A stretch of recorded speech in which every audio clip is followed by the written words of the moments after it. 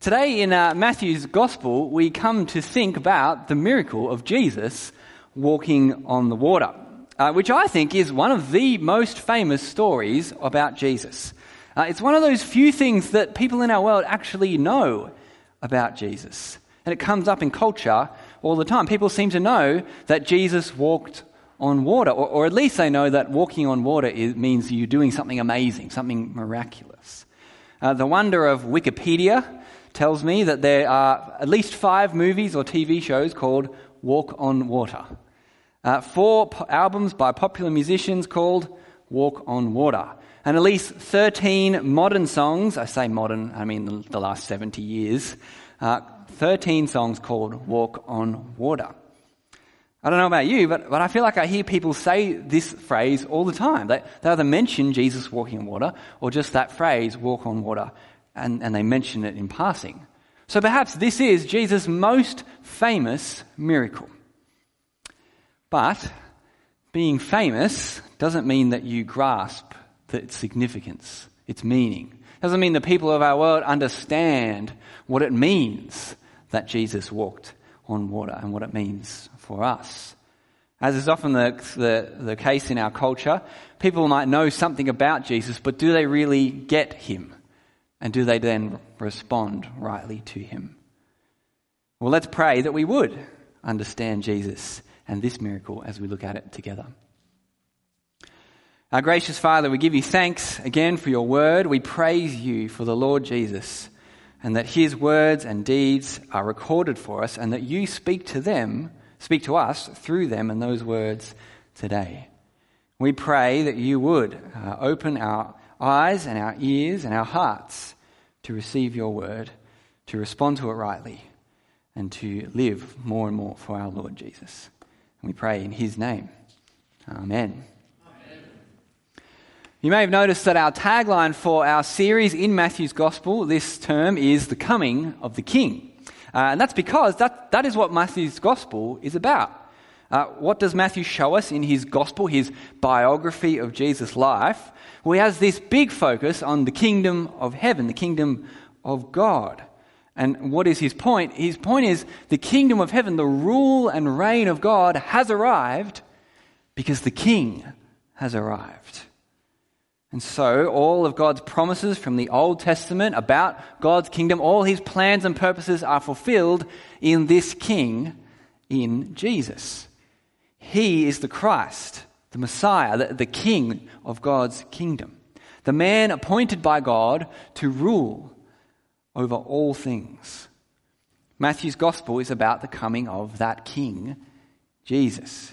He wants to show us who he is and the difference that he makes. And so last week when we started again in this series, having had a break since last year, what did we see? We saw Jesus is the King who cares for people, who loves his neighbor, and who does something about it. He has compassion on people, and then he heals them of their diseases.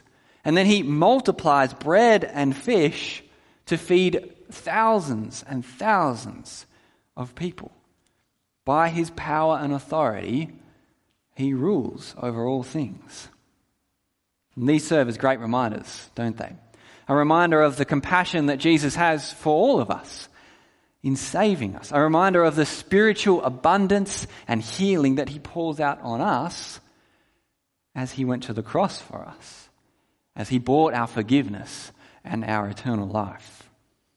But now, having fed a crowd of, say, 10 or 15,000 people, we get our passage today. And Jesus does more striking things, more amazing things that show us who he is. And the first striking thing doesn't sound that striking. The first striking thing he does is to send everyone away and to pray. So come with me, let's look at the first part of the passage. Read it with me, verse 22. Immediately, Jesus made the disciples get into the boat and go ahead of him to the other side of the sea or the lake of Galilee, while he dismissed the crowds. It's the end of a long day. The sun is now going down over the mountains with the lake on the other side. And there's this huge crowd still there, still wanting more from Jesus. but they're in the middle of nowhere. But they don't want to leave because Jesus is doing all these amazing things. And so it's Jesus who has to call it a day. He basically forces everyone to leave. He tells his disciples, jump in the boat, cross the lake, I'll catch up with you guys later.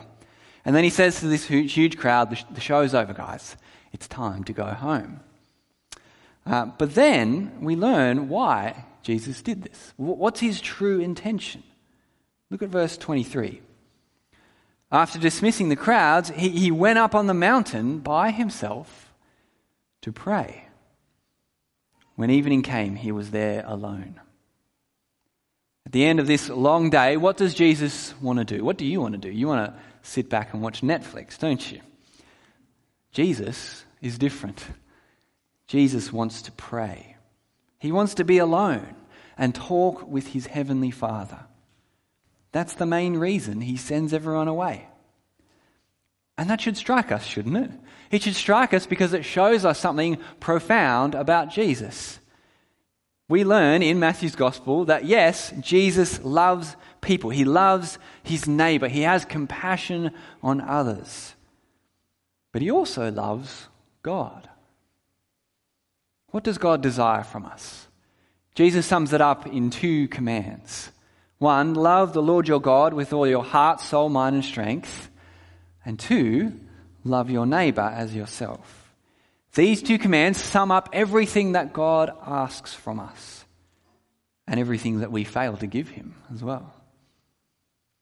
But it matters that we see Jesus here going away in order to pray. It's important. Why? Because there are many who claim to love their neighbor, and maybe they do, but do they love God? They might listen to one command, but do they listen to the other? Do they love God? Do they care about him? Do they obey him? Do they love his honor? Do they long to spend time with him? Do they find joy and delight in speaking to him, praising and thanking him and asking him for the things that we need? Of course, there's also plenty of people who claim to love God and then they don't love their neighbor. That's hypocritical religion. That's what we see in our world. That's what we see in ourselves, isn't it? But here, Jesus shows us what it means to love God, at least in one big way. Here we see Jesus love his Father. We see Jesus, the God, who is God, the eternal Son, who willingly submits himself to God the Father. Equally divine, the Son submits himself to the Father. And we see Jesus, who's not simply God, but also a man, living a perfect life of loving God. Loving God by praying. And if God calls us, you and me, to love him, and if he's opened up the way for us to know him and to approach him in prayer, and if he invites us and calls us to pray to him in faith and dependence, well then to spend time in prayer is to love God. And so if we say we love God, shouldn't that love overflow into a life of prayer? And if we say we love God, shouldn't that love be expressed in a regular and concerted effort to spend time praying to him? Time alone with your Heavenly Father. And if we see Jesus who's the King of God's kingdom, if he's our Saviour and Lord, the sinless one, and our example, doing this of all activities, praying, though he is the Son of God, well, that means we should too. Doesn't that strike you? That if the Son of God, who has the power to heal the sick and feed a multitude, prioritizes prayer, then shouldn't that mean that we also are men and women of prayer? And so it has to make you ask, doesn't it, when you see Jesus here, to ask yourself, how's your prayer life? Do you love God? Are you loving him by praying to him? Taking time to pray alone, just like our Lord Jesus? Do you need to confess your sin of prayerlessness, of self-reliance, of non-dependence on God? Let's follow Jesus and walk just as he walked here. And I think that's actually so important that we should pause now mid-sermon and we should pray about that. Let's pray. God our Father, we are sorry for the ways that we fail to love you. Most of all in our failure to pray to you as our Heavenly Father. Please forgive us and please change us. Please help us to follow the example of our Lord Jesus, to love you and to take time each day to make that regular concerted effort to spend time with you in prayer, both for our joy and for your glory. Amen. Well, now we get to that most famous miracle of Jesus when he walks on the water. Now it seems that while Jesus is praying up on this mountainside, he's not just praying. He's also watching. Because what can he see from his mountaintop? From his high position, he can see and overlook the lake. He can see the water standing out against the land. Maybe he can see the reflection of the sun, of the moon and the stars off the water. And in the middle of the lake, as he looks out, what does he see? Well, he sees the little speck of a boat, the disciples' boat. What does he notice about their boat? We'll look at verse 24. It says, Jesus was alone, but the disciples' boat was already over a mile from land, battered by the waves because the wind was against them. This is the Sea of Galilee. It's a huge lake and it's prone to bad weather. And so as the disciples try to get across the lake, the wind suddenly picks up and now it's coming against them. It might not be the worst storm they've ever seen, but the wind is coming directly towards them, stopping them in the direction that they want to go. And so they keep battling the wind all night long. And as Jesus prays, well, he can see that they're struggling big time. They're rowing and getting nowhere fast. And so again, Jesus has compassion. Jesus decides to do something about the situation. What does he do? Well, he stands up, he dusts himself off, and then he begins to walk down the mountain. And he gets to the bottom of the mountain, and then he walks towards the shore, and he reaches the water, and then what does he do? He just keeps walking. And not like how we walk into about this high, and oh, this is nice, this is fun. No, he keeps walking on top of the water. Look at verse 25. Around 3 a.m, they've been fighting the wind all night. He, Jesus, came toward them, walking on the sea. That is amazing, isn't it? Are you amazed by that? Just because this story is famous or well known, it doesn't mean that we should be whatever about it. Here, Jesus is our Lord. Jesus, our Lord, shows himself to be the Lord. He shows himself to have authority and power. Authority and power over creation, over physics, over reality. He is not subject to the laws of nature. They are subject to him. And so he does the impossible. He walks on water. If this was on the news, you wouldn't believe it. It's a gimmick. It's fake. He walks on water as if it were solid ground. Such is his power and authority. And it's deep water and it's rough water. The wind is blowing, remember. He's in the middle of the lake, miles from shore. This is no trick. This is no small thing. It's a genuinely amazing miracle. Jesus is the Lord, the one with power and authority, and here he is proving it. And so the disciples, you can imagine, were exhausted, frustrated, and tired from fighting the wind, but all of a sudden they kind of think they can see something. As they look through the darkness and the weather, well, they suddenly see a figure, a man walking on the sea and coming towards them. Look at verse 26. When the disciples saw him walking on the sea, they were terrified. "It's a ghost," they said, and cried out in fear. How would you have felt seeing that figure coming towards you? Have you ever had that kind of feeling of sudden fear that comes upon you?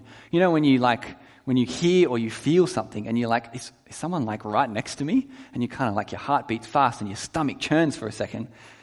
Is that what it would have been like for them?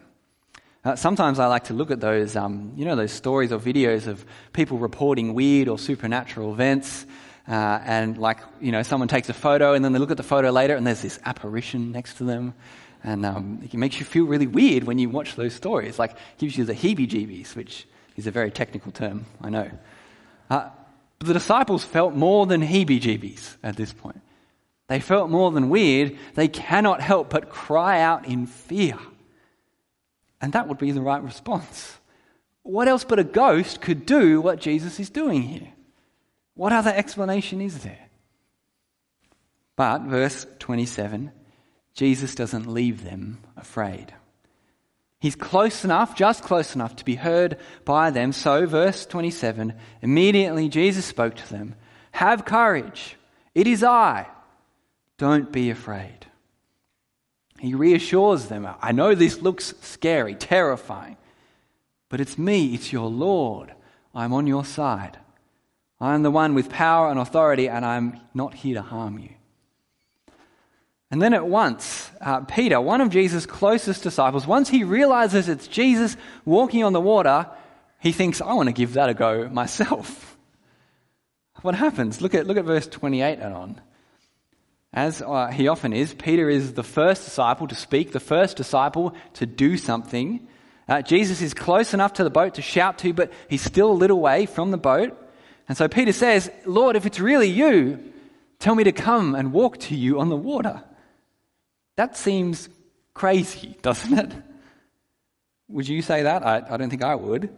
But Peter, he has this conviction. If that is Jesus, then what he says goes. What Jesus says happens because he is the Lord. And so verse 29, Jesus says something even crazier. Come on, Peter, let's hang out on the water together. And so Peter, with the wind and the waves going, he puts his foot out of the boat and he just kind of presses it on the water and it doesn't sink. And so he puts 2 feet on the water and begins to step away from the boat, walking towards Jesus, looking at him, making his way to his Lord. That's wild, isn't it? That is crazy. If it's not crazy enough that Jesus can walk on water, he can make and enable someone else to walk on water. Such is his power and authority. What's going on in Peter's mind at this point? Sheer amazement, maybe even joy. But soon enough, the fear comes back. Look at verse 30. But when he, Peter, saw the strength of the wind, he was afraid. And beginning to sink, he cried out, Lord, save me. At this point, Peter is too far from the boat to get back. And so Jesus, maybe a few paces away, is his only hope. And thankfully, Jesus is willing. Look at verse 31. Immediately, Jesus reached out his hand, caught hold of him, and said to him, You of little faith, why did you doubt? When they got into the boat, the wind ceased. This crazy event all seems to be over and then peaceful and quiet in just a few moments' time. And it's worth stopping and thinking, as we've kind of reflected on the experience of the story, what is it trying to teach us? What is this story teaching us? It's teaching us something about faith, isn't it? In the midst of fear, Jesus encourages faith. Have courage. Don't be afraid, he says to them. And while Peter has faith, he does the impossible and he walks on top of water. But when he stops trusting, when he fears, he sinks. And Jesus, what does he say to Peter? You of little faith. Why did you doubt? Why did you lose faith? And so these words are meant to be an encouragement to faith that can move mountains. But this story is not primarily about faith. It's not about how great faith is, as if faith in and of itself does anything. No, it's about how great Jesus is. because Jesus says, "Have courage, it is I." And Peter says, "Lord, if it is you, tell me to come to you." See, this passage is not so much about faith as it is about the one we should put our faith in. It's about Jesus and trusting in his power and authority. It's faith in Jesus that moves mountains. Why? Because he is the one who has all power and authority. I think it's fair to say that Jesus actually did all of this on purpose. He sent them across the lake, he went up the mountain to pray, knowing that the wind would come up, and so then he decided to go and show them why they could have faith in him. He wanted to show them who he is, the one with power and authority, so that he might grow their trust in him. So that's why Jesus says, don't be afraid. If it's me, you don't need to be afraid. That's why he said to Peter, "You of little faith, if you knew it was me on the water with you, why did you doubt?" You see what he's saying? Jesus is saying, if you know me, then it doesn't make sense to fear. It doesn't make sense to doubt or to have little faith if you know the one with power and authority over creation. If you know the one who can walk on water, who can heal the sick, who can feed the multitudes, you don't need to doubt. You don't need to doubt that he can save or that he has everything in his hands. Fear and doubt are normal. Fear and doubt are inevitable. We face fear and doubt probably every day.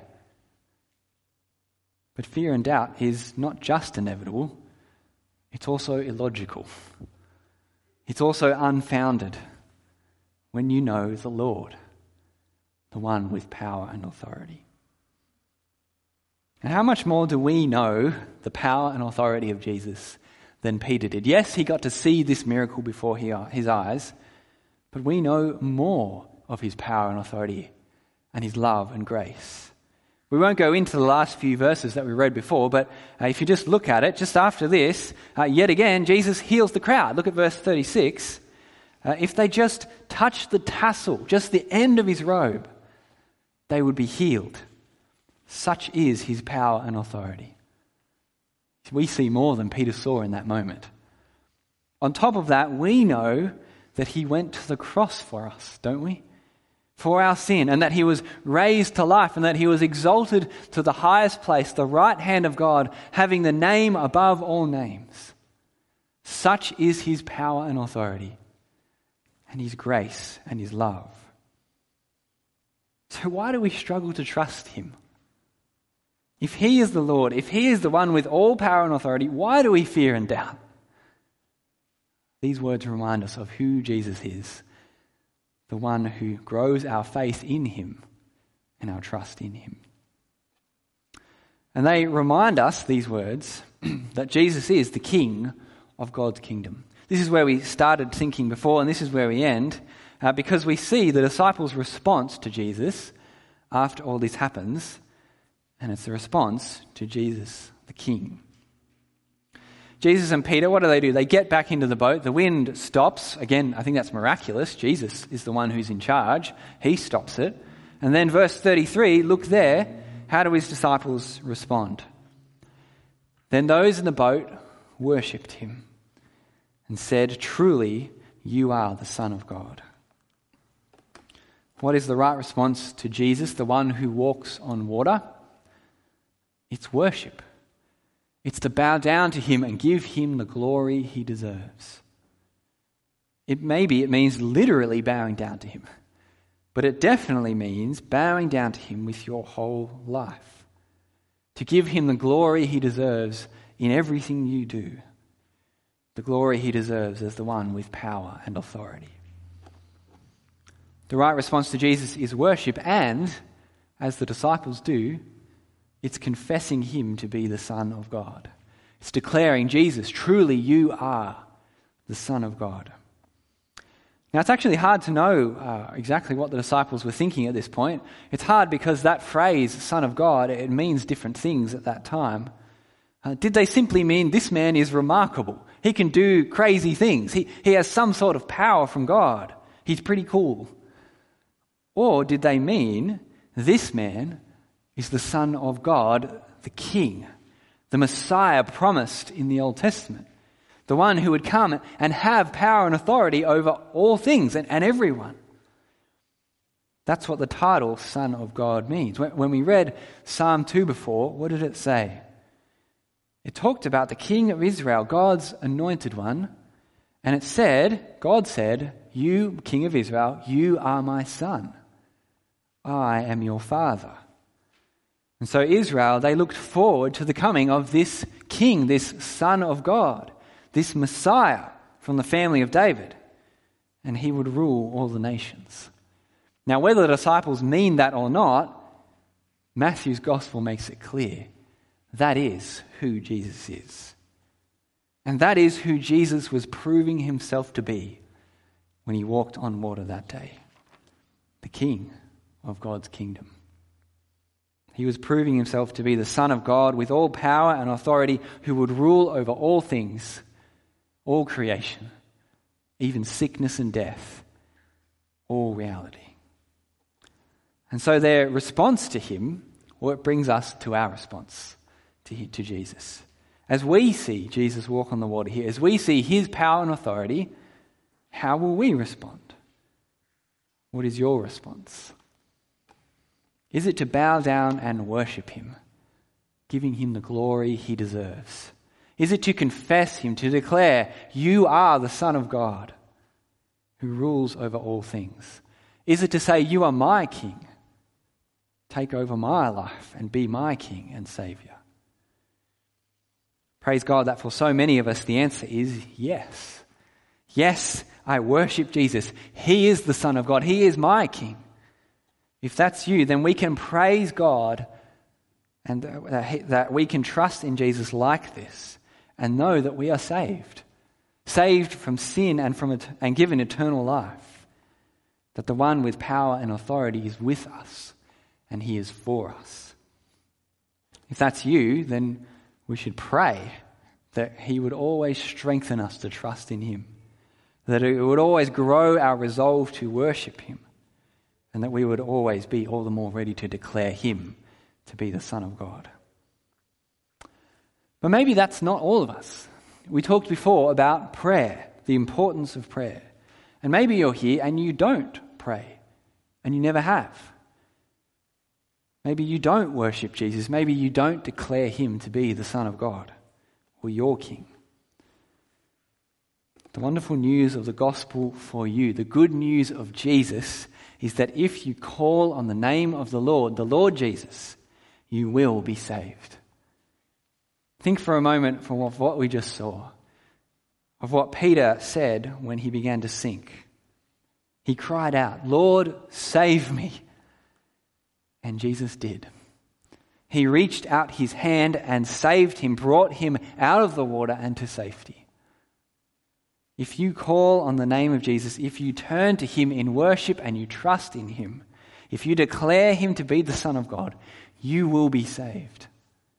You will be brought to safety, saved from your sin and saved from an eternity of facing God's judgment, saved to spend eternity with him and with all those who declare Jesus to be the Son of God. So call on the name of the Lord Jesus, the one who walks on water with all power and all authority. Let's pray. Our gracious Father, we thank you that you answer our prayer and that you show us who the Lord Jesus is and how we should respond to him. Father, please help us to be men and women of prayer, following in the footsteps of our Lord Jesus. Please help us to be people who see Jesus for who he is, the one with power and authority, our King and Saviour.